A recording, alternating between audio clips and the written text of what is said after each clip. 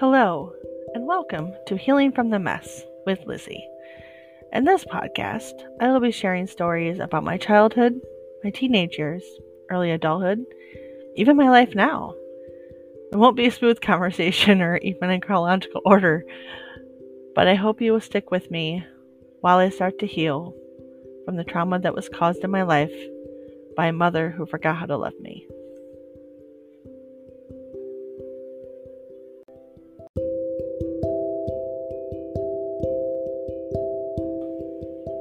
On this episode, I will be talking about recent events regarding my family's financial situation. So, let's talk.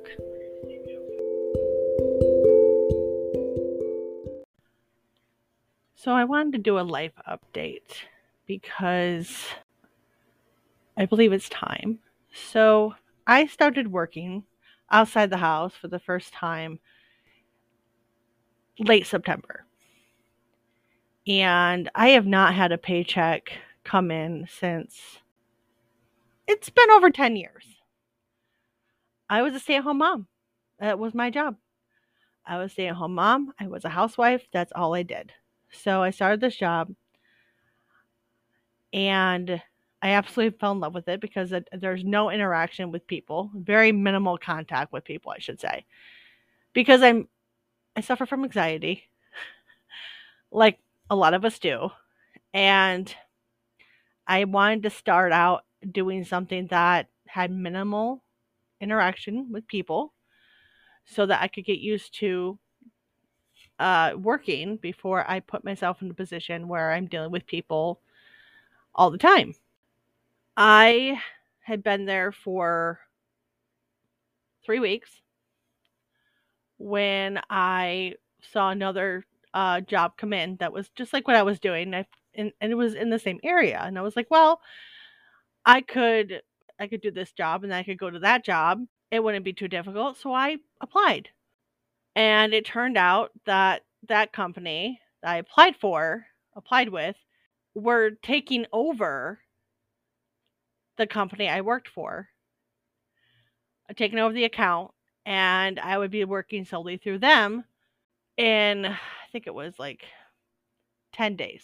It was so stressful for me because I really enjoyed working for this other company. If I sent a text message, it was replied back to within 12 hours. While this company, if I reach out to my supervisor, I only get text back if I text them 3 times in a row. They are withholding the paycheck for the first month, so I don't even get my first paycheck through them until next Friday, which, as I'm recording, would be December 1st. And then it's every 2 weeks after that. We are financially struggling. I am making meals out of whatever I can find in the house. We have a grocery limit of under $100. My husband started working last week because we can't survive on my paychecks, obviously. And he gets his first paycheck Saturday. And that's all going to go to bills so we can use the money we have right now in our account for groceries. I am somebody who was raised to not spend money you don't have. So credit cards were, if you have the money, go ahead and use your credit card, but pay it off immediately. I have not been able to pay off my credit card in 2 months. Actually, I've only been in debt. This is the second time in my life. I have been dealing with it not well, to the point where when I knew I was going to start working for this other company, I started getting fast food before work. I work 4 days a week, was 3 out of the 4 days, using my credit cards to get me food. McDonald's or Subway, those are the 2 places I would go to. I went to Taco Bell once and I got the stomach bug, so I refused to eat there again. Until I forget that I had the stomach bug, which will probably take me a year. I'm not blaming them. It just coincided together, and that's how my brain works. Knowing I'm financially struggling, and I couldn't stop myself. I would have a conversation with myself before work, say, hey, we're not getting food today. We don't need to get food today. It's okay. I'm making sure my kids are fed, so I have been neglecting my own needs. And I get in the car to go to work. And as soon as I got in the car and I am headed down the road, it's okay, we're going to eat there. We're going to eat at this place today. And I was like, we can't. And I was like, but you need food. My brain was trying to take care of me, even though financially I couldn't take care of me. I'm taking care of my kids. I am making them brownies from scratch because they need dessert. It's a thing in our house. Like, this is just what we do. Every meal, like, we have dessert. And I don't eat it. And I make the meals and I don't eat it. I'm recording. Yesterday was the first time in 2 weeks that I went to work, did my job, left work, and went straight home. I didn't get fast food. I have coupons for Subway where I can get a foot-long sub for $7. I didn't use it. I go, did you have $6.99? No, you don't. And I made sure I ate something for dinner. I made myself a plate of what I cooked for my family.